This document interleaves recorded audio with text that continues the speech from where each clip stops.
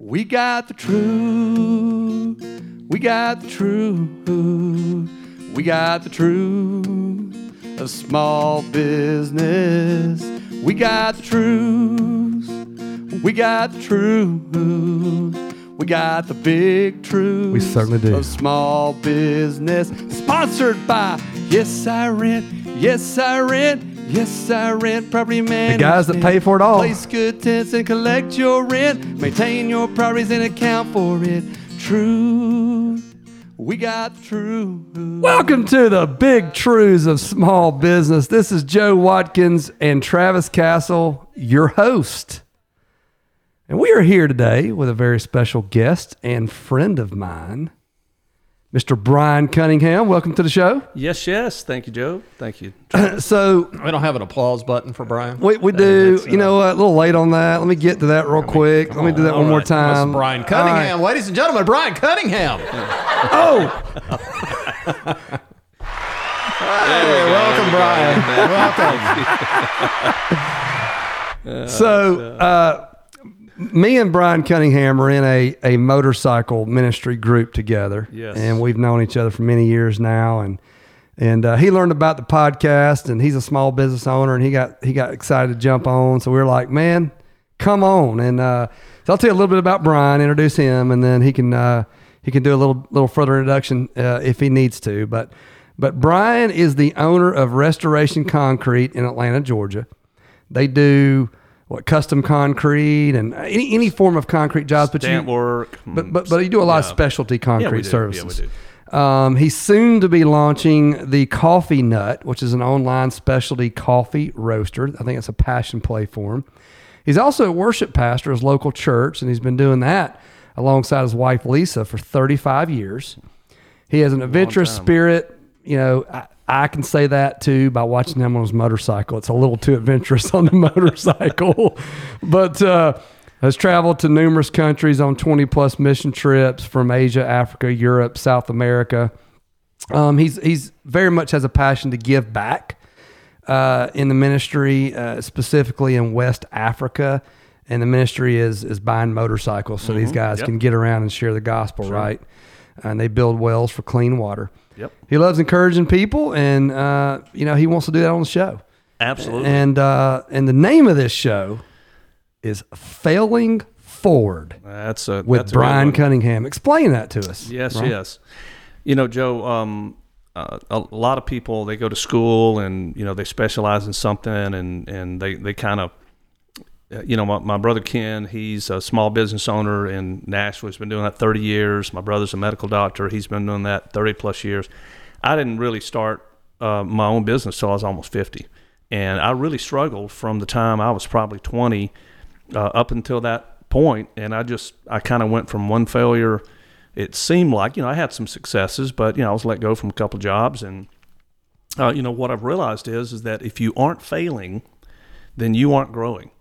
And as I mentioned to you, beforehand, our school systems kind of do us a disservice because they punish failure. You get a bad grade, but the fact is if you don't fail, you're not going to succeed. And I think probably the epitome of that, of course, is Thomas Edison, the light bulb. When somebody asked him, why he kept going after he had failed over 1,000 times, he said, "I haven't failed 1,000 times. I've just found."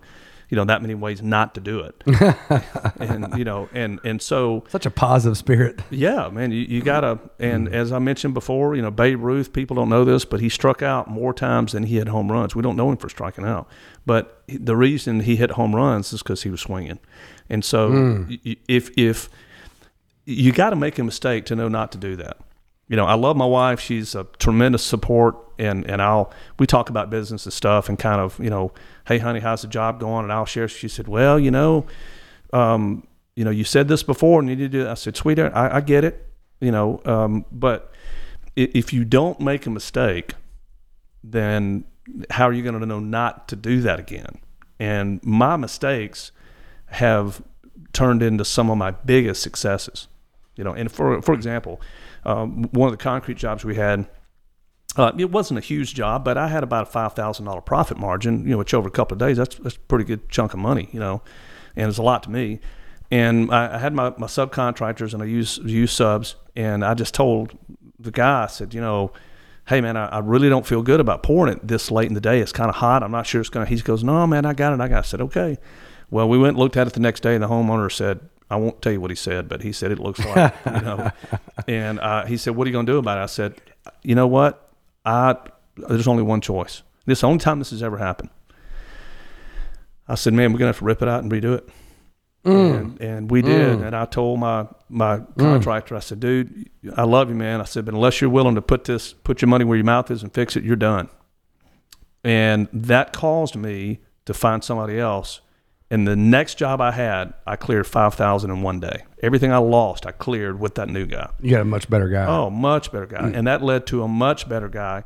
And so mistakes are going to happen. I mean, it's just, you're going to throw an interception if you're a quarterback. You just got to get over. You're going to strike out. You're going to miss the free throw shot that's going to win the game. Stuff is going to happen. The real key is just to go, okay, what can I learn from that? And how can I incorporate that to move forward? And God's just given me this ability. I just got to give him credit to be able to go, okay, what's the lesson I need to learn in this? And, it keeps making me more profit, or I increase my profitability or my margins, or just different things like that. And we oftentimes punish failure. One of my favorite stories, and it could be apocryphal, I don't think it is, but I heard where this management guru was brought in by Henry Ford to say, hey, how can we be more efficient in what we're doing? And so he spent a week around the factory, and he came back to him and he said, Mr. Ford, he said, I really can't think of anything that we're doing, that you're doing, that I can think of. He said, but there is one fella, every time I walk by the office, he's got his feet up on the desk like he's just kind of kicking back. He said, don't mess with him. He said, why? He says, because, he came up with one idea that saved us $1 million. And the other story was a guy who made $1 million mistake, and he went to the boss thinking he was going to be fired. And the boss said, listen, I just invested $1 million in you. Don't do that again. Yeah. And so that's the whole premise about, I just had to get comfortable with failure and recognize that failure is an event. It's not a person. And so when somebody screws up, man, don't kick them to the curb, just including yourself. I think we're hardest on ourselves. I just want to say that we just got a third member of our podcast host here. he just with his one-liners, he just gave us about 3 more shows. I've got 7 shows. And 2 books. I mean, when you said, I got a couple down here. One was, you can't hit home runs if you ain't swinging. Listen, they call my brother the strikeout king, man. I love him, but he'd strike out with a bat on his shoulder, and my dad said, son, if you're going to strike out swinging. And listen, I just think as a metaphor in small business that's well, you know what a big powerful. Shot is? Zig Ziglar says a big shot is just a little shot who kept on shooting. You had to be a big shot, did you? You had to open up your mouth. Opened up Pandora's box. Sorry about that. So that's the key. Is just we were on a recent motorcycle trip, right? And we like to ride together, and it's probably a good thing that I've got a cruiser and not that crotch rocket that Joe's got, because I might have hurt myself. Because my bike can only do about 100, and that's going downhill in the wind. And so, but a good friend, Randy, who's been on the show, Randy, he said, hey, I want to give you a verbal fist bump. He said, no matter how many times you get knocked down, you keep getting back up and dreaming. And I just said, Randy, what's the other option? I mean, what is it? Yeah, that was memorable for me when he said that. He said about 2 or 3 things about different people, and Randy. When Randy says it, there's usually some thought behind it, and that verbal fist pump for just getting back up. Brian just gets back up. That's why we named the show "Failing Forward." Well, what's your comments there, Travis? It's something that I see with everybody that sits in your seat, and again, I think one day we'll Joe and I will go back, listen to all this stuff, write down some of these similarities. That's why we like talking to guys like you. And one of the similarities that I say is in everybody, so clear, is perseverance. Mm-hmm. I mean, if you remove, and I call it, my term for it, you've got a bunch of terms, and my term for it's the dog. Like at some point, everybody that's sat in this seat that has grown a successful small business, Yep. they tell stories. They tell stories about the losses as well, and you hear some of the things that they came back from, and it's the Rocky story over, and it's like, man, you didn't just get beat up a little bit. I mean, you got your block knocked off. Right. So I would say let's go back a little bit in time here. I want to reverse it back in time, because the narrative you're giving us is I had a lot of failures before I learned some things, and I learned from those failures. So walk us back. And I've got a 20-year-old son, and here's what, and Joe's got kids around this age, and we know from being this age, but I think it's more prevalent than ever, which is kind of interesting because there's more information for our kids than we had. But between that 18 and that 22-year-old, honestly, is a bit of a lost compass in terms of where their life is heading and what they're wanting to do. And so they're going to try a bunch of things. So I would ask you, speak to the 20-year-old you. If we got a time machine, and we went back, what would you tell yourself Your at that age? your 20-year-old self. That's a good question. That's a fantastic question. I would, because I talk to myself, and Zig Ziglar says, he said, I think it's okay to talk to yourself as long as you don't go, huh? So, I mean, I have conversations with myself all the time. And the reason is because we all have a subconscious, and that's that, because we don't, so much of who we are as adults is formed by the time we're, 5, 6, 7 years old. And so I, talk to my younger self, and I just go, hey, listen, man, you made a mistake there, Brian. Just let it go, forgive yourself, get over it, don't do that again, things like that. So I would tell myself that, first of all, that my father, who's passed away, God rest his soul, I'd say your dad was wrong, because he said some things that were very, very hurtful, and very things that were very, and I would say you have a whole lot more talent than you know that you have, and you don't need to let fear grip you, because I had a tremendous fear of failure. The bottom line was, I didn't think I had what it took to be successful. I knew I wanted to be, because there was a drive from the time I was 7, 8, 9 years old. I can't tell you how. I just knew I was meant to be successful in some regard. I was just like, I was meant to be somebody. Do you think that stemmed primarily from your dad? Absolutely. Yeah. Absolutely. Let me tell you a little bit. I had 3 older brothers, and one of them unfortunately has passed away. But my oldest brother, Les, who's a tremendously successful doctor, he's getting ready to retire. Excellent golfer, by the way. You'd probably beat him, because you're well, he is, but not right now with a pinched nerve. But now, but Les is he's a great older brother. He's about 7 years older than me. Well, I found out in my mid-30s from my aunt and uncle, who we used to hang out with my mom and dad when they were, it's my aunt and my mom are sisters. And so, they're pretty close to the same age. And so when they were young married, my oldest brother was about the same age as my aunt and uncle's son, my cousin, and then, the second and the third and that kind of thing. So they'd get together when they were young. And my uncle told me back 20 years ago, and I've never told anybody this. He said, your dad used to say, that's going to be my doctor, talking about my brother Les. He said when he was 2 years old, he said, he's going to be a doctor. I said, that's amazing, because Les wanted to be a pilot. He wanted to be an Air Force pilot. But my mom said, honey, they're not going to take you in the Air Force. You got flat feet. I mean, she was making something up, because she didn't want to go in the military. Well, about 10th grade, he said, I'm going to be a doctor. Well, he's a successful doctor. When I came along, I was the youngest of 4. He said, son, you think you're going to amount to anything? And I was like, you tell one kid he's not going to amount to anything, he'll end up being the superstar or the president or something. You tell somebody else that, they'll end up being a bum on the street. I mean, you never know. Right. And I love there's a story about the great Warren Spahn, who is, I believe he was a pitcher for New York Yankees. And but I may be off on that. But anyway, he's they're in a crucial game I can't remember who he was facing, but the coach comes out to him and says, whatever you do, don't throw it down the middle. He'll knock it out of the park. Well, guess what he did? Threw it right down the middle. And the guy knocked it out of the park. And they finally got the out, and as he walked off the mound, he thought to himself, why would anybody try to motivate you to do something by telling you the opposite of what he wants you to do? This is a nugget here, Brian, Travis. This is a nugget because I think about even on a motorcycle, right? One of the things that I'm trying to get Travis in the motorcycling.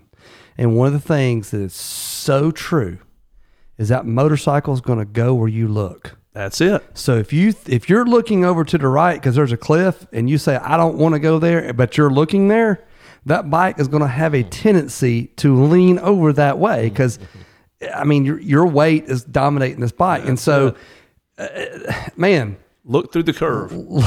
Look where you want to go. Look where you want to go. Look where you want to go. The best gamblers on the golf course, which, by the way, are not always the best golfers. Oh, yeah. They got very little to do with each other. But the best gamblers are the ones who say, oh, man, when did they put that bunker there? Oh, man, I didn't realize the water, that pin's cut close to the edge of the water. Oh, yeah. And they're just kind of planning that thing. So you get over the ball and you're thinking, man, that pin is close to the edge of the water. Oh, it's just a very and that's getting ahead of yourself too. So I was listening to Justin Thomas being interviewed for the Masters this week. We're Masters Week, by the way, one of my favorite weeks of the year. I love it. And they were interviewing Justin Thomas, who has been favored. I'd say in the last 5 years, he had been the top 3 favored to win. Sure, right. Hadn't won it yet. And when asked, what's his outlook this year? He said, well, when I look back at the last 5 years, he said, this is not just the Masters, majors in general, but the Masters more so because I want it so bad. Sure. He said, I'm clearly not in this shot and on this golf course in that tournament because I'm already seeing myself with a trophy or forcing. Right. Sort of, he wants to see himself with a trophy so badly that he's having a hard time staying right in that moment. And so some of the other things that you were saying reminded me of that, of what's happening right now. I can change what is right in front of me is what I can change. And that's what he says. He said, so this week I'm coming in differently. I'm coming in with what I can change, and that's the shot. It didn't matter what I thought in the past. It don't even matter what I believe to be true in the future. That's right. But it matters right now. I can have control over what I'm about to hit. And it's simple as that is. It was like, well, and powerful. I want to get back to what Travis was saying about the 20-year-old self. I had when I was 9 years old, I was picking up golf balls at the golf course. This was before they automated, the range balls where they drive around the machine and they pay us $0.25 a bucket to go out there and pick them up. This is mid '70s and by hand, by hand. And hey, that was a candy bar, that was a Coke or something, and I'd pocket that money. And I had a paper out and I cut grass, and I remember the golf pro telling my dad, boy, that Brian, he really knows the value of $1. And as a 12-year-old, I didn't really know what that meant, but I knew how to work. And something, I don't know, 17, 18 years old, doubt just began to creep in, and it got a hold of me. And man, it just wouldn't let go. And it took me, it was in my mid-40s of going through, I hit several episodes of major depression. It didn't border on suicidal. I did have those thoughts, and you really don't want to, this is really not about psychology, it's about business, but oh no, this is about psychology. Very too. much about this is a business psychology show, make no mistake, baby. Brian. Okay, well, in that case, let me share this. I didn't want to die. I wanted the pain to end. Right. So nobody really wants to. You just want to end.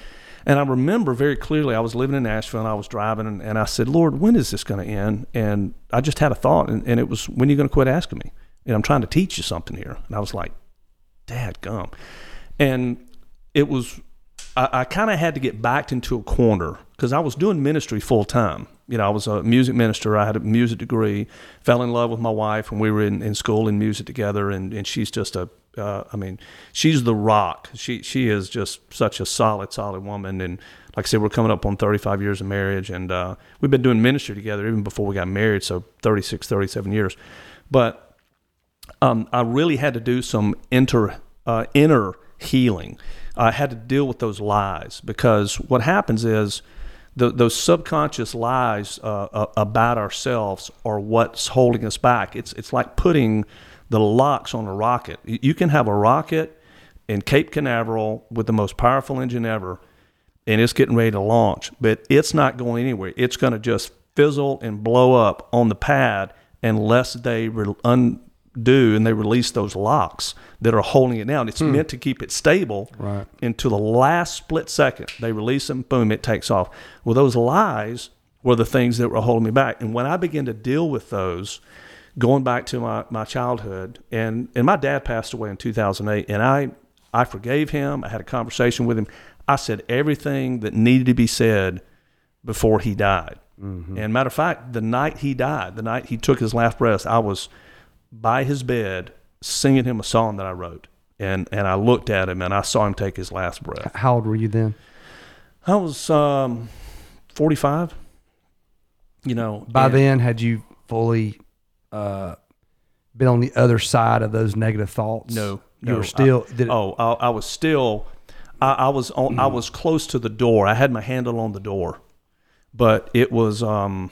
Did him passing away represent that door being dealt with and closed to some degree? To some degree, because at that point, I realized, I knew I could always depend on my dad if I needed a buck or I needed a whatever, from a financial. That's how my dad showed love is, and I don't fault him for those things. It just, he grew up in the Depression, didn't have a whole lot. So, money was valuable to him. He worked hard. The house he grew up in didn't even have solid floors. It was dirt floors until he was probably, a teenager. I remember our first television, he didn't grow up with indoor plumbing. So to have a house that was 1,500 square feet, 3 bedrooms, he was living the American dream. Right. But I was able to get past that. And one key word, don't underestimate the power of words. I want to go back for a minute with my dad, and for anybody listening who's a father, listen, your children, especially your boys, they need to know they have what it takes, whatever that is, to be successful in life, to be a good husband, to be a good father, to be whatever it is they choose to do, that they can measure up to other men. Boys learn how to be men from other men. They're not going to get it from anywhere else. Sure. And when and especially their dad, when my dad caused that doubt, I was kind of, looking in kind of other areas. And when I married my wife, she's the firstborn. I'm the youngest. So, she's kind of a take charge kind of, person. I mean, that's just who she is. She's an alpha. She's an alpha, but here's the beautiful part about it. As I grew and as I began to take more responsibility, she gladly relinquished it. She just did what she had to do. She stood the gap. She did what she had to do, and it's wonderful to see, because some women don't want to let that go. Right. And so back to my 20-year-old self, it would be a matter of, don't believe the lies. You are capable of so much more than you think, and just stay the course and pay the price. To me, probably 75% of success is just showing up. I mean, you'd be amazed in people. I'll call somebody back and they went, "Man, I've been calling so many companies, so thank you for calling back." Mm-hmm. Absolutely. So in the journey here, as I'm listening to what you're saying, and I believe in this concept. Joe and I, we're actually going to try to explore this. Maybe we'll have you back on when we get back around to this. But sure. I believe in tipping points. And a lot of times, and you and I discussed off air here, getting to another location is kind of getting to we have 20 million pine trees here in Georgia. So whenever I go somewhere and there's no pine trees, I think differently. I feel differently about life. Sure. Right?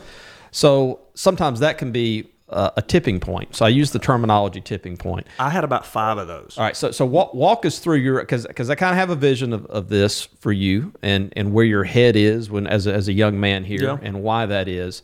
Walk me through when did we start to go, oh, wait a minute, I woke up today, I'm in the same house, I'm in the same car, but I don't see this thing the same way. I got a Tell us your number one I got tipping point and why. funny story for you.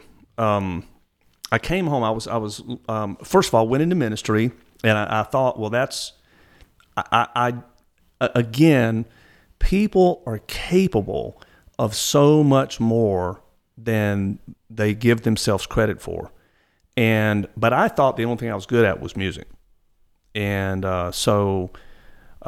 As a side note, a tipping point was when my gracious mom got me trumpet lessons when I was in high school. I really stunk as a trumpet player. I was out of 15 players in our high school, I was like number 7 or number 8. She got me lessons from a guy who I've remained friends with to this day. And in 2 months, I went from 7th chair to 2nd by practicing 1 hour a day. We were required to practice 30. So I added an extra 30 minutes a day. I went to 2nd chair. I beat a guy who I had never beaten before, and he threatened to quit. He had been better than me for 5 years. He's ready to and give up. I said, sorry, buddy. I said, and he never beat me again. And the guy that was 1st chair, he was so scared because we have these things called challenges, where you challenge somebody for their chair position. And it's part of the teacher's way to motivate you, to keep moving forward. And this guy, he was afraid. And I never really pushed it because I didn't want to be 1st chair at that point because it was too much responsibility. But it was the next year. So I thought music was the only thing I was good at. And so I went into music. I felt the call into ministry, and I was working in ministry. I was living up in Maryland. Well, we didn't really have any money for vacation. And so we would go home during the week we had off. We'd go home to Mississippi, where I grew up. My parents and my wife's parents lived about 25, 30 minutes away. We'd met in college. And I'm home one day, and my dad says, son, get up and blow the roof off, because we get pine straw and leaves and stuff on the roof. And I said, excuse me? I said, Dad, I'm on vacation. And he goes, excuse me. Damn it, son, I do a lot for you. I can't believe you wouldn't be willing to get up there. And I'm 35 years old, and I said, excuse me? I said, Dad, let me ask you a question. I said, would you ask Les, my oldest brother, your doctor, your that's my doctor. Would you ask him to do it? Mm-hmm. Nope. Said, you're too proud of him. I said, would you ask Chris to do it? Nope, because you knew he wouldn't. I said, would you ask Ken? No, he's your successful businessman. I said, why do you feel like you can ask me? And he shook his head and laughed. He just went, and that was a tipping point. And I thought, well, that feels pretty good, because I was just kind of used to being told what to do, Hey, get Mikey to eat it. Mikey will eat anything. Right. Remember the old Life commercial? Sure. And I was just kind of being used to that. And then another tipping point came. Well, I want to underscore what happened there. And I think this is true. This is a seed that we see that kind of is in a lot of the stories. That was your first version of actually confronting. Yes. The demon per se. Yep. That kept you down. Yep. You finally said, no. Yeah, he was. I'm not doing that. See, no, you're not doing that to me anymore. See, I was known as Sweet Brian, Joe. My mom was like, "Oh, sweet," because I was just kind of compliant. And when he said that, it frankly kind of pissed me off. And as maybe ticked is a better word, I was like, "What?" And another funny story about the same time is that we were all home Christmas time, and was that a funny story? The first one. I thought it was funny. Okay. This is even funnier. We were all the cousins and the nieces and nephews home, and they were really young at the time. And we have a den where my dad would hang out. We had a pull-out couch, and so they'd pull the couch out for the kids. Well, my mom comes down there, and this was mid-morning. She goes, honey, could you fold the couch back up so we could sit on it later on? And I said, yeah, Mom, I got it. Well, I'm tossing my cousins, my nieces and nephews. I'm being the cool uncle, man. We're wrestling, throw them on the bed. She comes back about 10 minutes later, and she goes, you don't obey very well, do you? I just busted out laughing. I said, Mom, the Bible says I'm supposed to honor you. I'm an adult. I'm not. I'll fix the couch. I got it. But that was another kind of a thing of them just recognizing they had just been telling me what to do.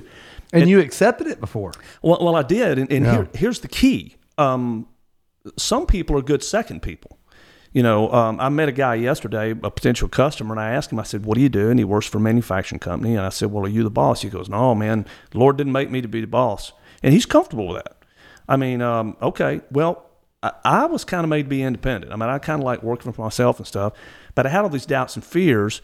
And so it was really a matter of me having to come to grips with the fact that not only do I not like being told what to do, but I do have what it takes to make it on my own, to do my own business or whatever. So that was the beginning point. But another key point was when I was in Nashville, and my brother Ken, successful business guy, he'd be a great guy to have on. He started a commercial cleaning business 30 years ago with a $15 box of business card, and it's a multi-million-dollar business now. It's doing really well. He's even got crews here in Nashville, in Atlanta cleaning. So Ken's done well, didn't go to college. He's up on his roof. And I said, hey, what are you doing? I was visiting with him. He said, I'm fixing my roof. And I said, well, how would you learn how to fix a roof? He said, dude, I just figured it out. And I was like, remember, if you're being told what to do, you just find somebody else to do it. Right. And I thought, well, dadgum, that kid doesn't even, he doesn't have a college education. And so file that away, And then about 2 or 3 years later, I'm camping by myself. I'd gone through a job loss. I'd been in full-time ministry. Unfortunately, a pastor died of cancer. The new pastor wanted to bring in his own music guy. I said, no problem. So I moved to Nashville, and I was trying to figure out what I was supposed to do. Well, I took a few days off, and I went camping in North Carolina. And I'm up near the Blue Ridge Parkway. I mean, it's 100,000 acres. And I went mountain bike riding. And so I get out there, and, it was only about 5 miles.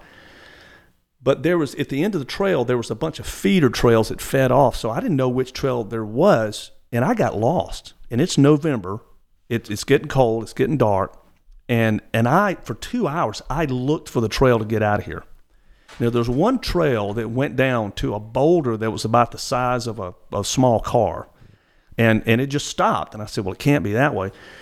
So I'm beginning to panic, and I'm thinking, I'm going to have to spend the night out here. And this was before cell phones, before we had one, so there's no way for me to contact anybody. So I just began to pray, and I was like, man, God, what am I going to do? I said, Lord, help me. And I promise you, I had a thought in my head that hit me like a ton of bricks. And that thought was, I gave your brain, figure it out. Man, I was ticked. I was like, what gave you a brain, figure it out? I was out in 10 minutes. The trail actually went over that rock. And when I got out and I got back down to where the ranger station was where I started, there was one lady left, and she said, can I help you? Oh, I said, oh, you can help me. I said, you need to tell somebody to move that sign up there to the other side of the rock. She said, oh, that rock throws a lot of people off. You're not the only one. Yeah. Are you kidding me? Well, I prayed about it, and God said, you got to step up. So that was another marker. And then another marker came when, and this was important, when I was doing some work for a guy who is a multimillionaire, and we were having a conversation. I said, hey, tell me something, what's some keys to success? And he said, Brian, opportunities are like trains. There's one that comes along every minute. You just got to know where to look. Okay. Well, fast forward another couple of years. Call me a slow learner. I was going through another difficult time. Just, things weren't happening. And I called Steve Bovey. And y'all have had Steve on the show. And I just felt like I needed to call Steve. Steve's more of an acquaintance. We've ridden together. And I'm talking to him, and he said, Brian, he said, man, the circumstances of your life are far from what you wanted to be. I said, yeah. He's like, you know what? You're where you are because of the decisions you made. And that's so basic. I understand that. But, man, I pushed back, and I began to blame. He said, man, you can blame God. You can blame your parents. You can blame whatever you want. He said, but the fact is, you are where you are because of the decisions you made. Well, I think that's huge. I think that you've gone over about 5 things. I think there's some exploration there, but to comment on that one, you have to take ownership, right? Of you. And I think our culture, especially talk to young people here, the culture is young people they're actually, society teaches them to give their problems away to some external source. And I think we naturally want to do that anyway. So I think you being young, we call it blame shifting. I mean, you do that when you're young anyway. It's just part of what you do. But I think now our culture is teaching them to do it. Absolutely. And so as simple as you said those words are from Steve Bovey. Again, I want to pause when there's one thing I love about Steve Bovey. Yeah, there's a lot of pause in Steve Bovey. Steve is he speaks and there's smart. pause. Well, and in that pause is where you sometimes absorb. He let that thing hang. He does. He lets a lot of it. And man, I was like, you know, it's like when somebody tells you something and you know they're right, you just go, dang. It's like, your first thing is to rebel back and go. Yeah, well, Travis does it to me weekly. Well, but then when he can get and he lets it hang for a minute. Well, let's go back to the garden. See, when Adam and Eve sinned, God came to Adam, and Adam blamed it on his wife. He said it was he literally said it was the woman you gave me. Okay, so he blame shifted, and then he said God went to Eve, and Eve said, well, it was the serpent, he tempted me. And she blame shifted. And he went to the serpent. Of course, serpent, he didn't have a leg to stand on. Well, he owned it. Yeah, it was me, and I was trying to do it. So blame shifting is, it's part of our culture. You're right. So I took that. So here we are.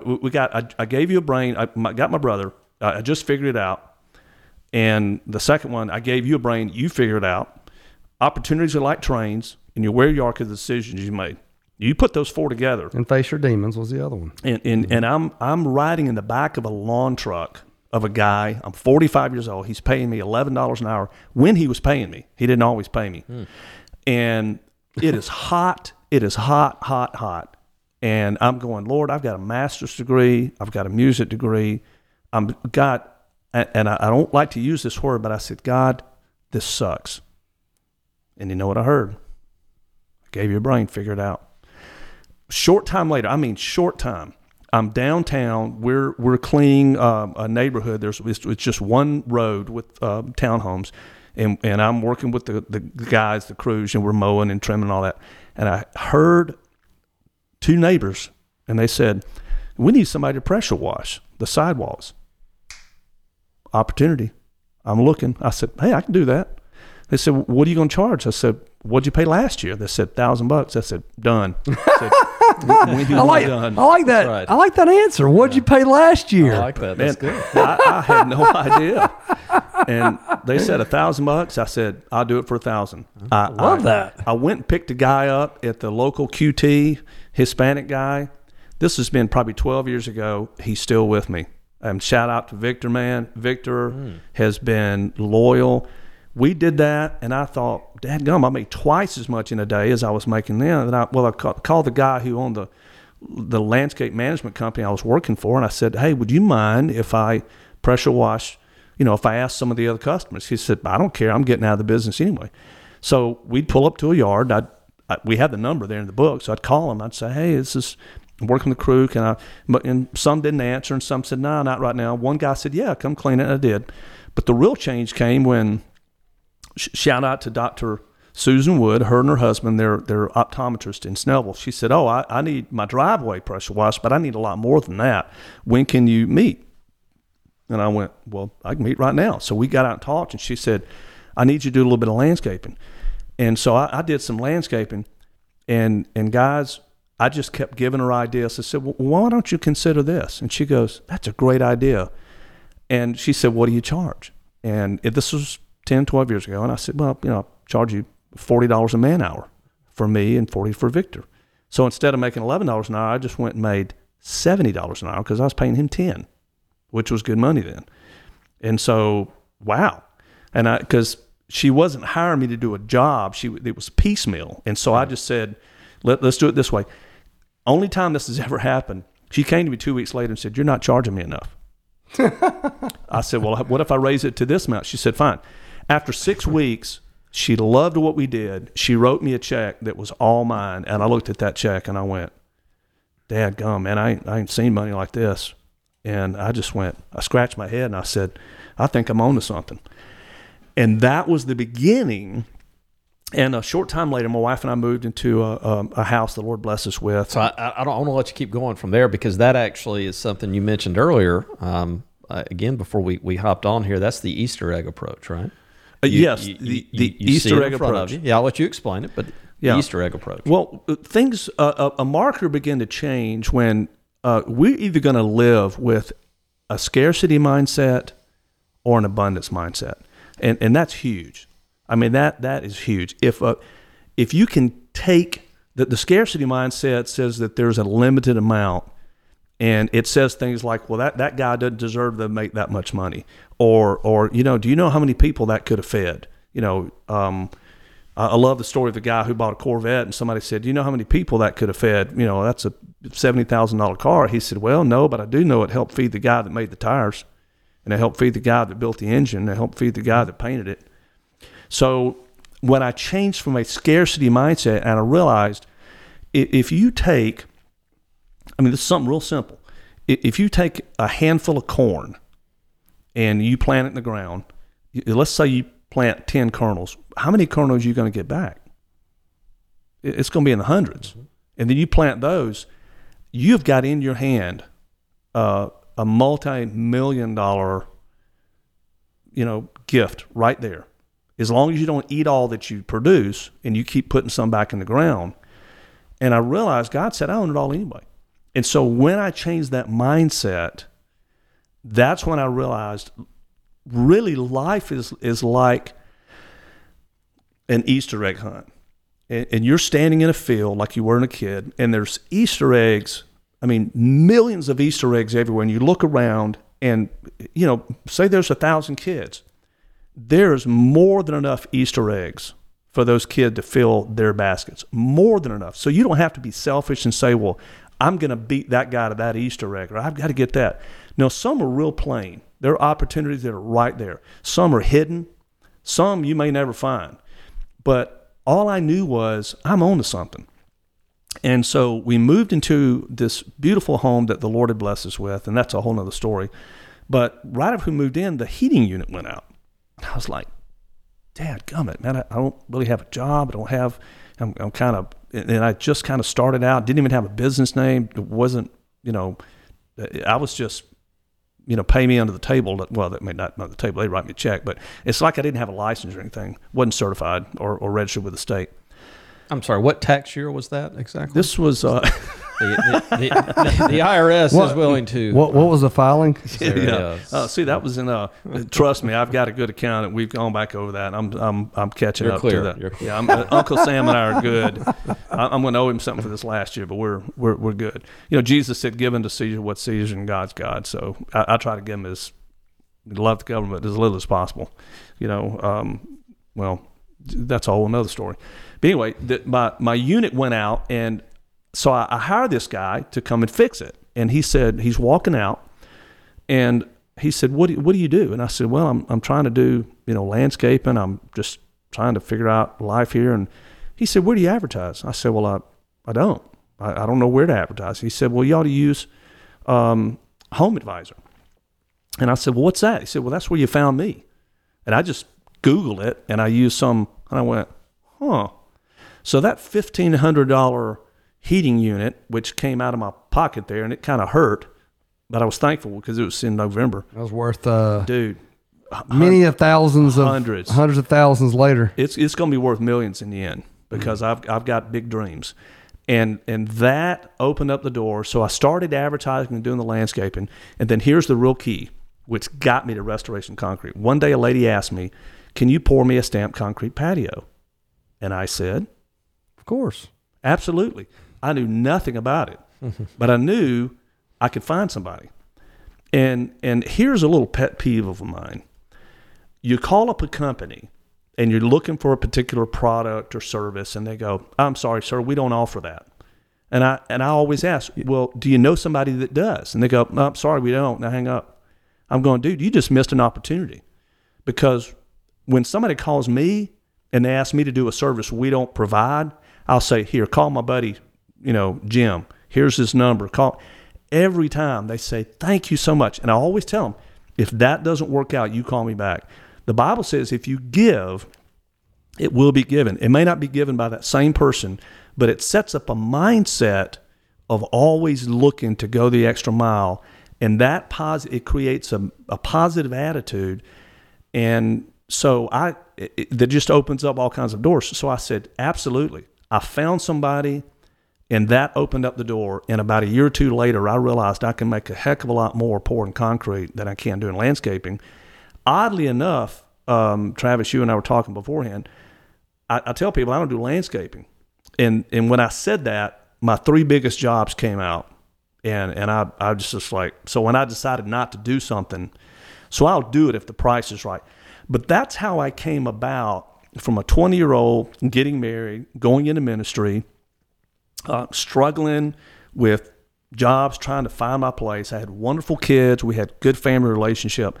But all of those struggles were building in me a foundation to be able to give back and just to create that solid character to be able to handle the success that I'm now experiencing. Because a lot of guys they'll shipwreck their lives. I'm gonna put that story in something here that I crafted. Yeah. Okay. You built a story that in the early part that you had to learn to trust in yourself first. I did. And so all those struggles, all those failures, all those dealing with the demons, all those nuggets you pulled from here, that, and the other, It was all a version of you trying to figure out how to trust yourself. And then once you decided, oh, wait a minute, I can do that. These external factors are not pulling me back. And then when you decide to trust in yourself, then when you talked about that.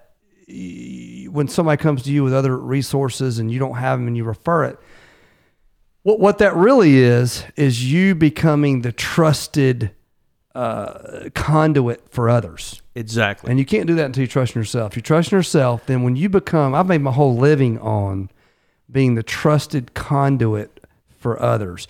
They know me to be quality. They know if I'm going to they walk in my basement that we're in right now and they go, well, wow, that looks pretty cool. He must know some people.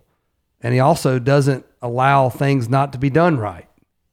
And so that conveys a messaging. It's one nugget towards, well, maybe when I need brick, I'm going to call Joe. He may have a brick guy.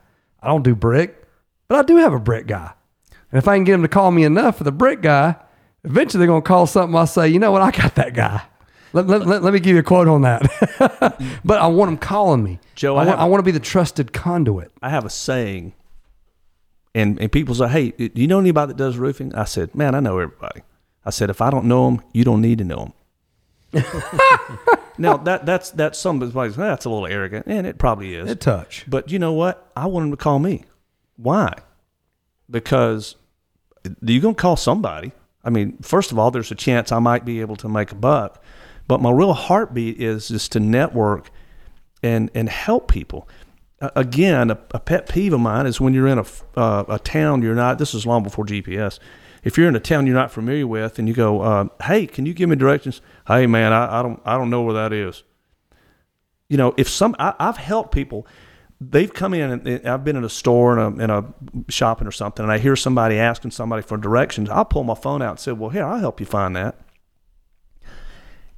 When in small business, it's all about the service, and so you guys have kind of gotten a glimpse of the struggle, having in what I call it's never too late. Starting over at 50, I felt like a square peg in a round hole. I felt like I was being told what to do, but I was really more gifted toward making my own decisions. And God used those divine appointments, those markers, if you will, as you mentioned, Travis, to point me in the right direction. And finally, I pulled the trigger on this thing, and that led me to it's what I call the day, and I stole this from Jim Rohn, but it's the day that turns your life around. And is it a day, or is it? It's all it's all those moments of building. It is, but it's the day that Jim Rohn was referring to, which, by the way, he was Tony Robbins' mentor, and Jim is long since gone. But in short, Jim was broke at 25. And this was 50 years ago, and at 30, he was a multimillionaire. So he's a wonderful speaker. You can find him on YouTube. But he calls it the day that turns your life around. And I remember I was struggling one day in the business, and I was going, Lord, should I go back and get another job, or what should I do? And I said, you know what? If I've got to do this, if I get out here and sweat and work and do this landscaping or concrete, if I got to chunk concrete, whatever it is, until I'm 80, until I can't move anymore, I'm going to do it. I said, you know what? It's do or die.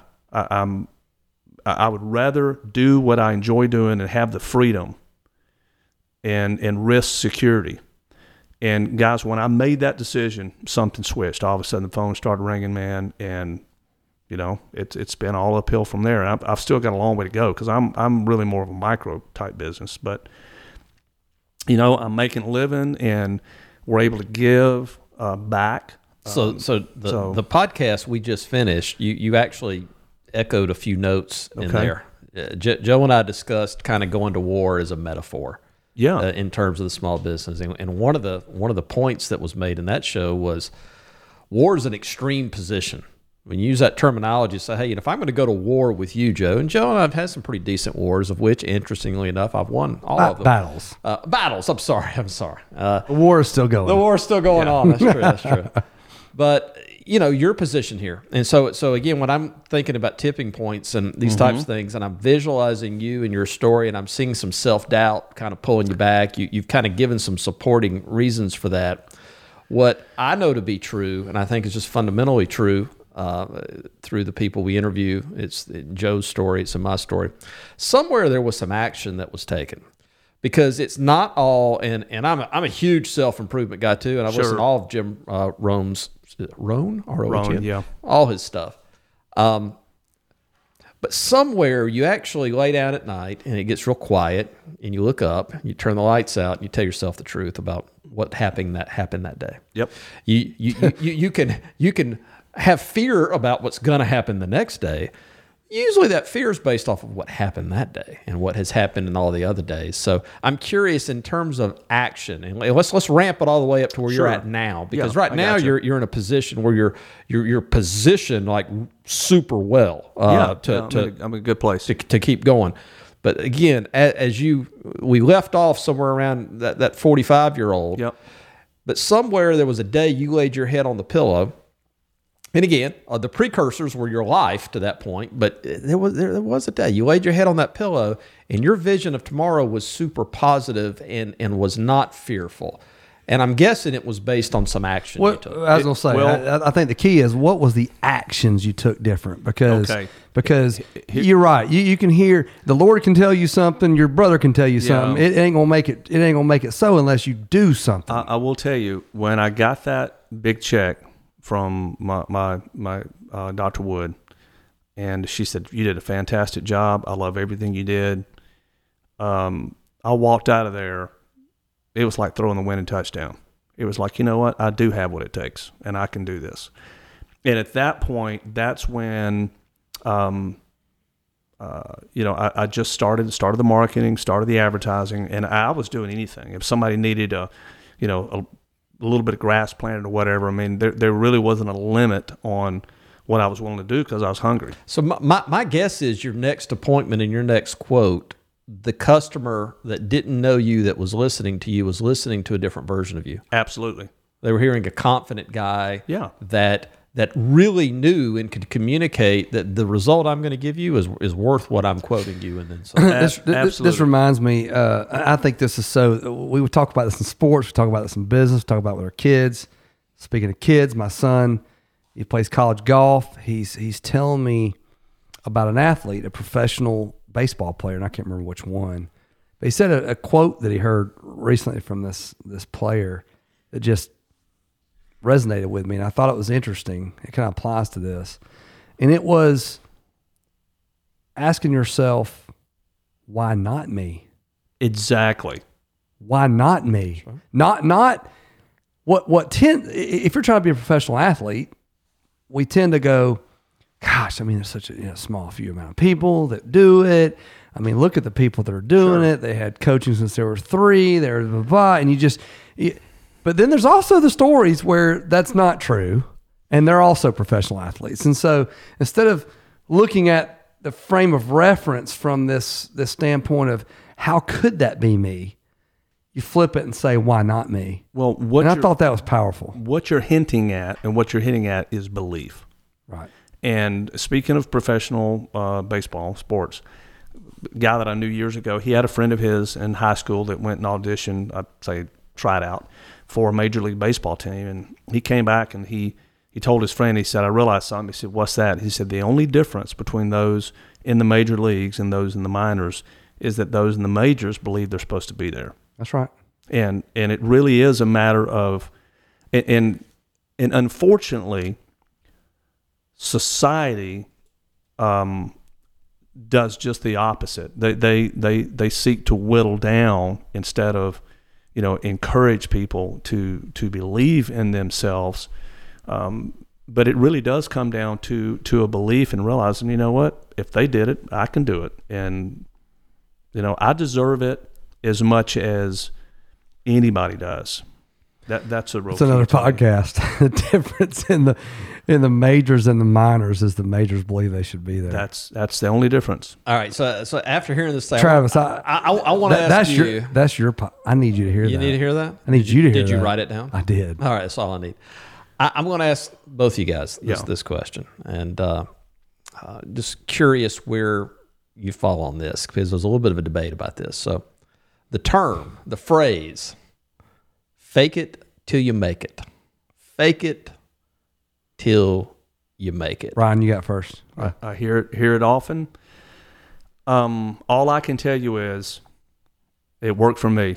When she said to me, can you pour me a stamped concrete patio? Listen, absolutely. And I knew I could find somebody. And a funny thing happened. A short time later, somebody called me up. It's probably a year or two later. And they said, we were talking about concrete. And I said, well, you're the expert. I had to resist from dying laughing. Listen, I went on YouTube. That's where I learned about concrete. I went on, and I learned just enough to educate myself, to talk intelligently to the person, because you don't want me pouring your concrete. I use subcontractors. And here's the interesting thing about it is that the subcontractors said, we don't want to go out and get the business.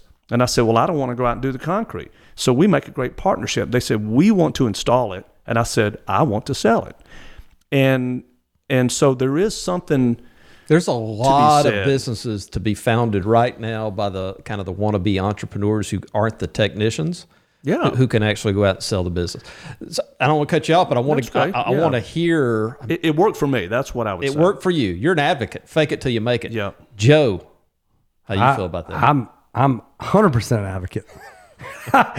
My first business was a cleaning business, and same kind of thing. I'm doing window washing. Window washing leads to janitorial services, which leads to pressure washing this and cleaning that, and then we're brick cleaning for new construction. And every time you go, it's, will you do this?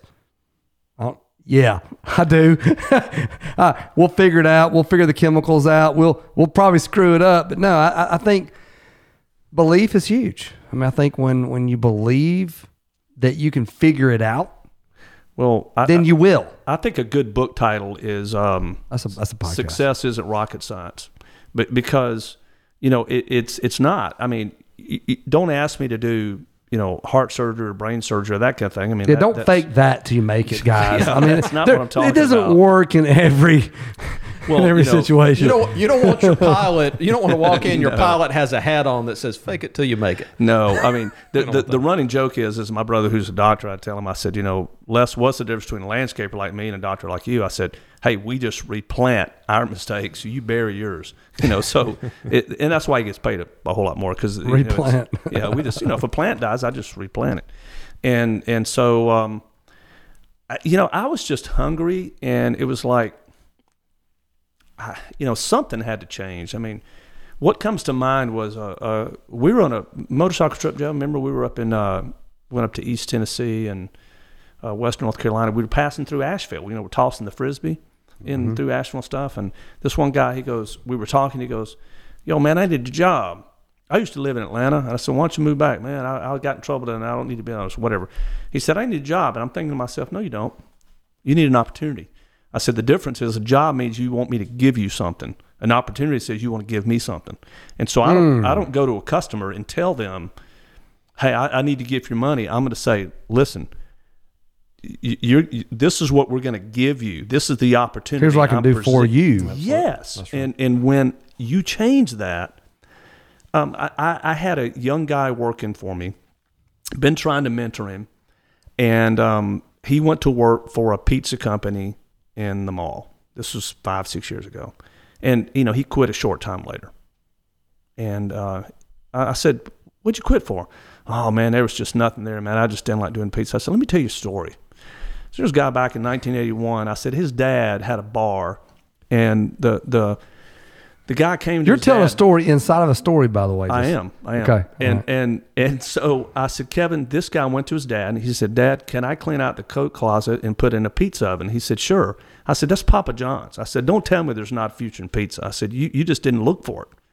And I said, you've got to have the mindset of, how can I do this better? I mean, it doesn't take extraordinary effort. It just takes a little more effort to put yourself, above the competition. Just do a little more is all it takes. And if you do that enough, you'll put yourself out there. One of my kind of heroes growing up was Archie Manning. Archie Manning is the great quarterback for University of Mississippi, Ole Miss, and for the Saints stuff. Anyway, Archie, after practice every day, people knew him. If you go back and look at his college days, man, he could roll left and throw with right-handed, which is cross your body, which is difficult. And, man, he was excellent at it. He could execute it so well. The reason is, guess what he did after practice every day? 30 minutes, he'd roll left and throw. All it took was 30 minutes, and it made him a legend. Made all the difference. It made all the difference in the world. So that's my thing, is I just want to tell people, my sister-in-law, she's great at this. She said, suck it up, Buttercup. It's like, I want to do that. Just do a little more. And that reminds me of a Jordan Peterson statement, and I'm going to get some of it wrong, but, he's the psychologist guy, probably on YouTube. He said, instead of going out and protesting and talking about how bad life is, he said, how about you sit at the end of your bed and you just make a mental list of things that you could change immediately that would change your life. Stop eating the junk. He said, instead of, Michael Jackson had it right. I'm starting with the man in the mirror. I'm asking him to change his ways. Sing it, baby. No message could have been any clearer. What did he say? If you want to make the world a better place, Steve. Want to make a world a better place? Take a look at yourself and make a change. Yeah. And Steve This Bovey. is Thriller. Oh, I'm sorry. That's another one. That's the total. Steve Bovey, he said, dude, it's your decision. And so when I made the decision to start controlling my thoughts and making my own decisions and realizing the buck stops with me, it sounds so simple. Man, my life changed. Bro, I think that's the moral of the story. I think it's what certainly the young people and people of all ages. I mean, we even in sectors of our life, we need to understand that we have that decision point, and sometimes we want to push it off and let external factors dictate. But I think that's the moral of the story here. That anybody watching or listening to the broadcast knows it's ultimately it's in their control. And what we realize often, and we talk about it often amongst me and Travis, is sometimes we're not willing to make the change. Right. We're not willing to make the decision. And as long as we're identifying that to be true and we're not lying to ourselves about it, then we can work with that. But if we're going, we want A, but B keeps occurring, we know that we got to do this to change A to B. Sure. But we're kind of lying to ourselves about it and sort of trying something. This is what I think we need to stop in small business. We need to recognize that there's something that's actually happening that that we are deciding not to do, and we got to give ourselves the truth about it. Otherwise, we're going to keep repeating the story. And so I think that's the moral of what you said in the show.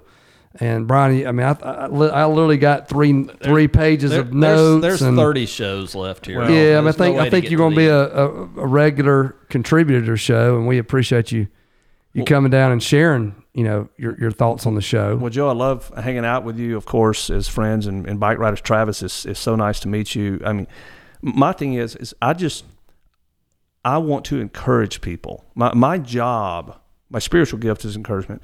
I just want to encourage people to believe that they can be more, and that's where it starts.